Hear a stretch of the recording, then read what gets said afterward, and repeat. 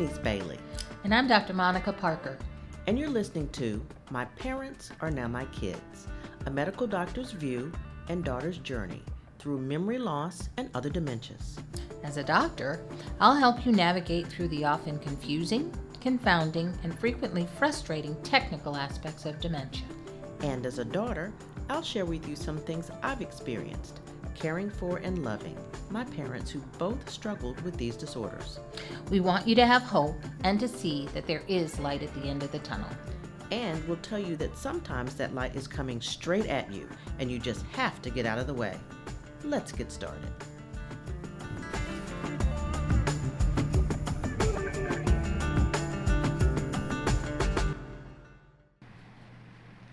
Hi, Dr. Monica. Hi, Denise. How have you been? I'm doing great. Good. I hope you're well, too. I am. Thank you so much for asking. So we're back, and obviously we're talking about dementia. But as a layman, I've learned from you that dementia is the umbrella description over a list of brain disorders that pertain to the elderly. So Alzheimer's is the one disorder that people hear most often. So what is dementia and how is Alzheimer's a dementia? Well, very good question, because that's a common question that I get. It's like, well, she doesn't have Alzheimer's, she's got dementia, like that's something better. And it's not, okay? So the easiest way that I can describe dementia is, first of all, it's not normal, okay? A lot of people think that as you get older, you may invariably get dementia. You know, people will say, my great-grandma had dementia, or she didn't have Alzheimer's, she had dementia, you know, they were senile. And so what I can tell you is that many years ago, we used the same words for different things because they all look the same. So dementia is, I like to say, it's the short-circuiting of your brain. It's not working the way it is supposed to. Like, you're not able to think, you're not able to process information, and there are different reasons for why you can't process information. So most commonly, when we start thinking of any kind of dementia and Alzheimer's, we think of memory loss first, but it's a degenerative process. So whatever your brain helps you do, you're no longer able to do when you start to have dementia, because the brain substance is deteriorating. The brain is not, as the brain substance or tissue is deteriorating, the function of that part of the brain is no longer available to you. Okay, so Alzheimer's is one of the dementias. It is one of the dementias. Okay. One of those things that causes your brain not to allow you to process information. So we'll just start simply and just sort of delve into what is Alzheimer's. And I know from you that there are several other different types of dementia, but we'll stick with Alzheimer's today. So what distinguishes Alzheimer's from other forms of dementia? Well, the first thing that is probably more common to Alzheimer's versus vascular, which has to do with strokes, is that there may be a genetic component. We know that it is, the hallmarks are something called deposition of some abnormal proteins in your brain. And these proteins are accumulating over 20 or 30 years before you actually have a diagnosis. And what precipitates the growth or development of these deposits in your brain that actually result in the development of Alzheimer's? Well, we're still working on some of that. But some of the things we know that contribute to developing these abnormal proteins that accumulate in your brain and cause you to have a diagnosis of Alzheimer's are genetics. We know that there are certain genes that are associated with Alzheimer's. Most commonly, we think of something called ApoE4, and it's like a gene to test for. So let me ask you that. If it's a gene to test for, how do you test to see if you have ApoE4? It's a blood test, and yes, you would see a geneticist for it. Okay. It's not a common test. It's not like getting your blood count or getting electrolyte test in your doctor's office. Most insurance is not going to cover it. Most often when you get testing, like ApoE testing. Cardiologists use it. There are other things that are associated with that gene, but it is most commonly associated with Alzheimer's. And so for people say, well, I'm going to go to my doctor and go get an ApoE4 test. No, you're not going to go to your doctor and get an ApoE4 test, simply because that's not really the way we go about diagnosing that disorder, and because ApoE4 is not the only gene that you can inherit that predisposes you toward Alzheimer's. So when you say you're not going to get that test, it's because it's not the only marker that could tell you if you have Alzheimer's? Exactly. And a lot of people who have that gene, that ApoE gene, ApoE4, may not ever develop Alzheimer's. It's a gene that's associated with Alzheimer's, but it's not necessarily diagnostic. Wow. That is helpful, but also confounding. Well, because there are other things that go along with it. Okay, now one thing I've spoken about genetics. Certainly age is a risk factor. The longer we live, the more at risk you are for developing some abnormality with any of your bodily functions, and your brain is one. So the older you are, the less likely you are to function the way you did when you were 20 or 30. So the brain is no different from any other tissue. Your skin at 20 is different from your skin at 90, right? Right. So your brain at 90 is going to be different from your brain at 20. So think of it that way. So all organisms age, and as they age, some of their functionality changes. But with Alzheimer's, we know that age is a predisposing factor. We know that genetics can contribute. But now scientists are working on other things. We're looking at environment. We're looking at the existence of other diseases that may be present. So, well, let me stop you there. Environment. How can your environment affect having Alzheimer's? Well, environment from the standpoint of, let's say, other things that may be going on with your body. Okay, your body's environment. Okay, your body may have high blood pressure. Your body may have diabetes. And diabetes and hypertension together may turn on a switch in your body somewhere that turns on what we call the Alzheimer's cascade. So, but diabetes and hypertension, for example, are, as they say, risk factors for any dementia, but they are also risk factors for Alzheimer's. So basically, it goes back to what we talked about last time about mental and medical.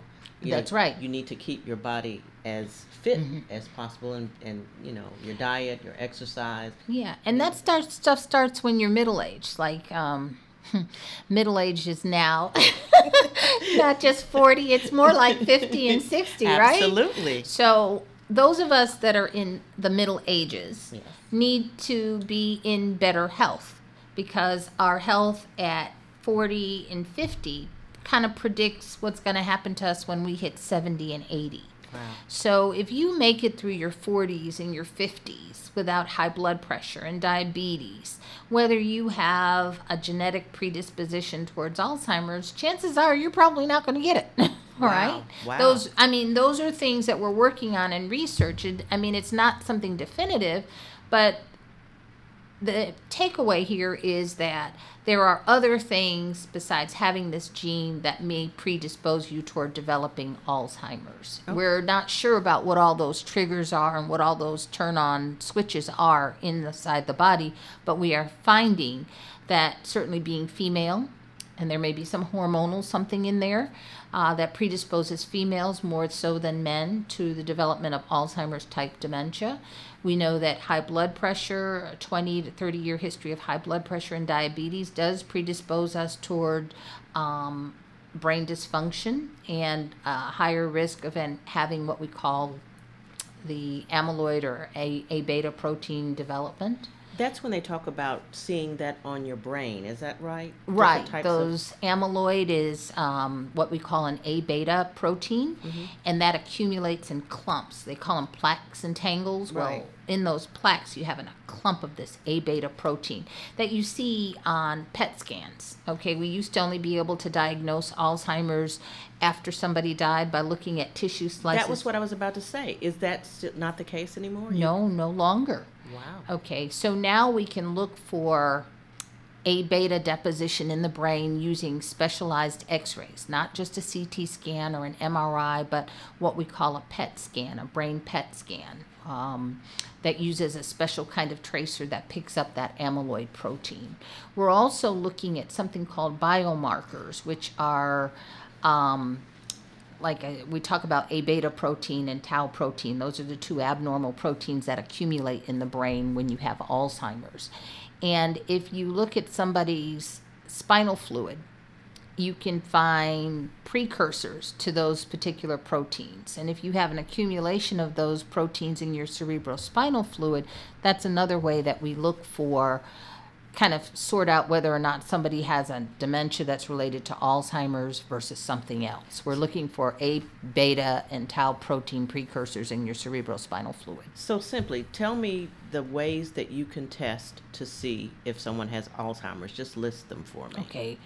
First thing we'll do is probably do a brain image, like a brain MRI, to look to see what your brain looks like, what its anatomic figure looks like. Is your brain shrunken? There's a part of your brain, that shrinks when you have Alzheimer's, and we're looking for that shrunken piece when we're looking at a brain MRI. Okay, and another way?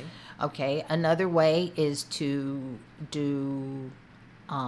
analyze your cerebrospinal fluid to look for these precursor proteins.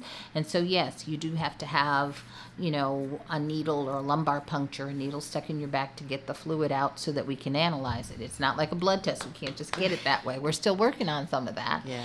And then another test, aside from the special x-rays of your brain looking at the cerebrospinal fluid, is what we call neuropsych testing. I call it the intelligence testing for older adults. I think that's what you had my dad go through. That's right. It's like a pen and paper test to see how he thinks, how you process things, how you recall things. We may have you following dots, following a trail, adding and subtracting numbers, or recalling words, putting them in a series. That's what we call neuropsych testing. Now, of those three tests, is there one that you have that has more weight, or are they all equally analyzed to see if someone has Alzheimer's? I think you order things as a clinician. I can't just go in there and order stuff just because. There has to be an indication for something. If I order an MRI of your brain and I don't have an indication for it, your insurance isn't going to pay for it, and then you're going to get mad at me because I ordered it. Right. So from my standpoint as a primary care clinician, because people come and they have all kinds of complaints. So one of the things that I will do first is do the special kind of like pen and paper testing, what they call the neuropsych testing, simply because that's a way to rule out things like depression, and it gives me an objective measurement of what kinds of things somebody's brain is allowing them to do.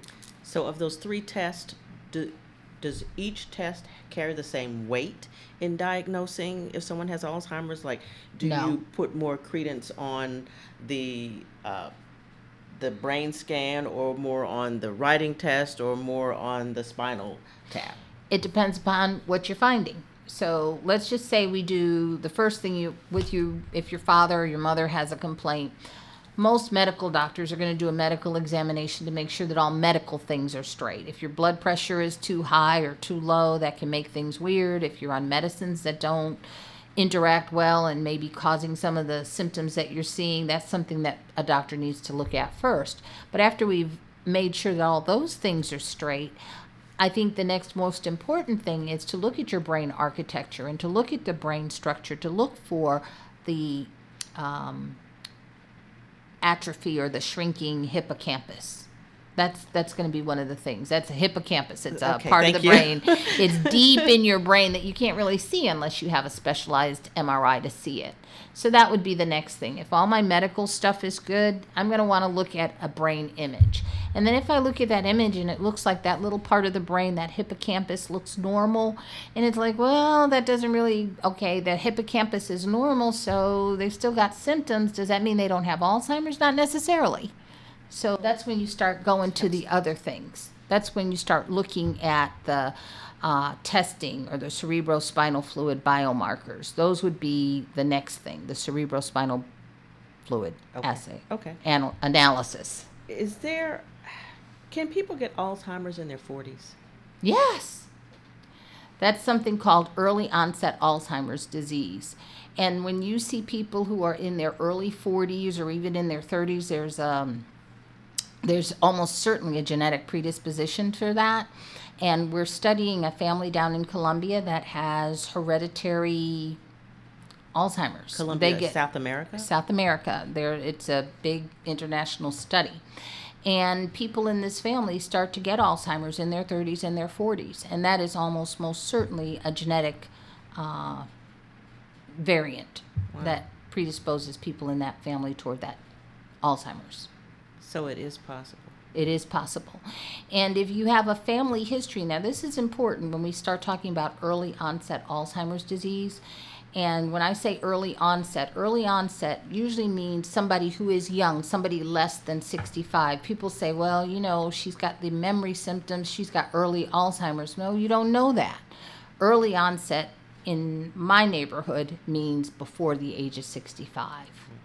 Well, my dad, after you sent him to that, I guess the neuropsych test, he was in his 80s. So that's what we call late onset Alzheimer's. Well, so early is before 65 and late is after 65.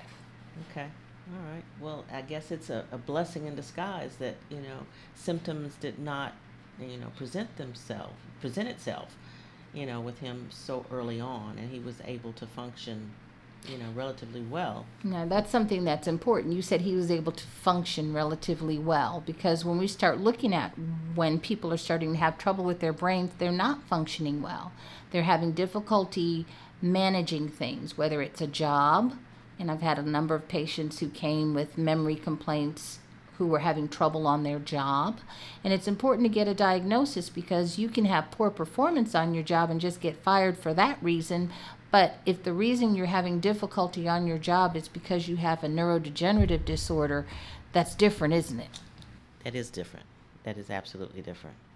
Okay, so, well, that's very interesting. Like I said, everyone hears dementia and thinks Alzheimer's. And so now we've learned today that is one of the disorders under the umbrella of dementia. So we'll pause right here, and next time we'll continue our discussion on what is Alzheimer's.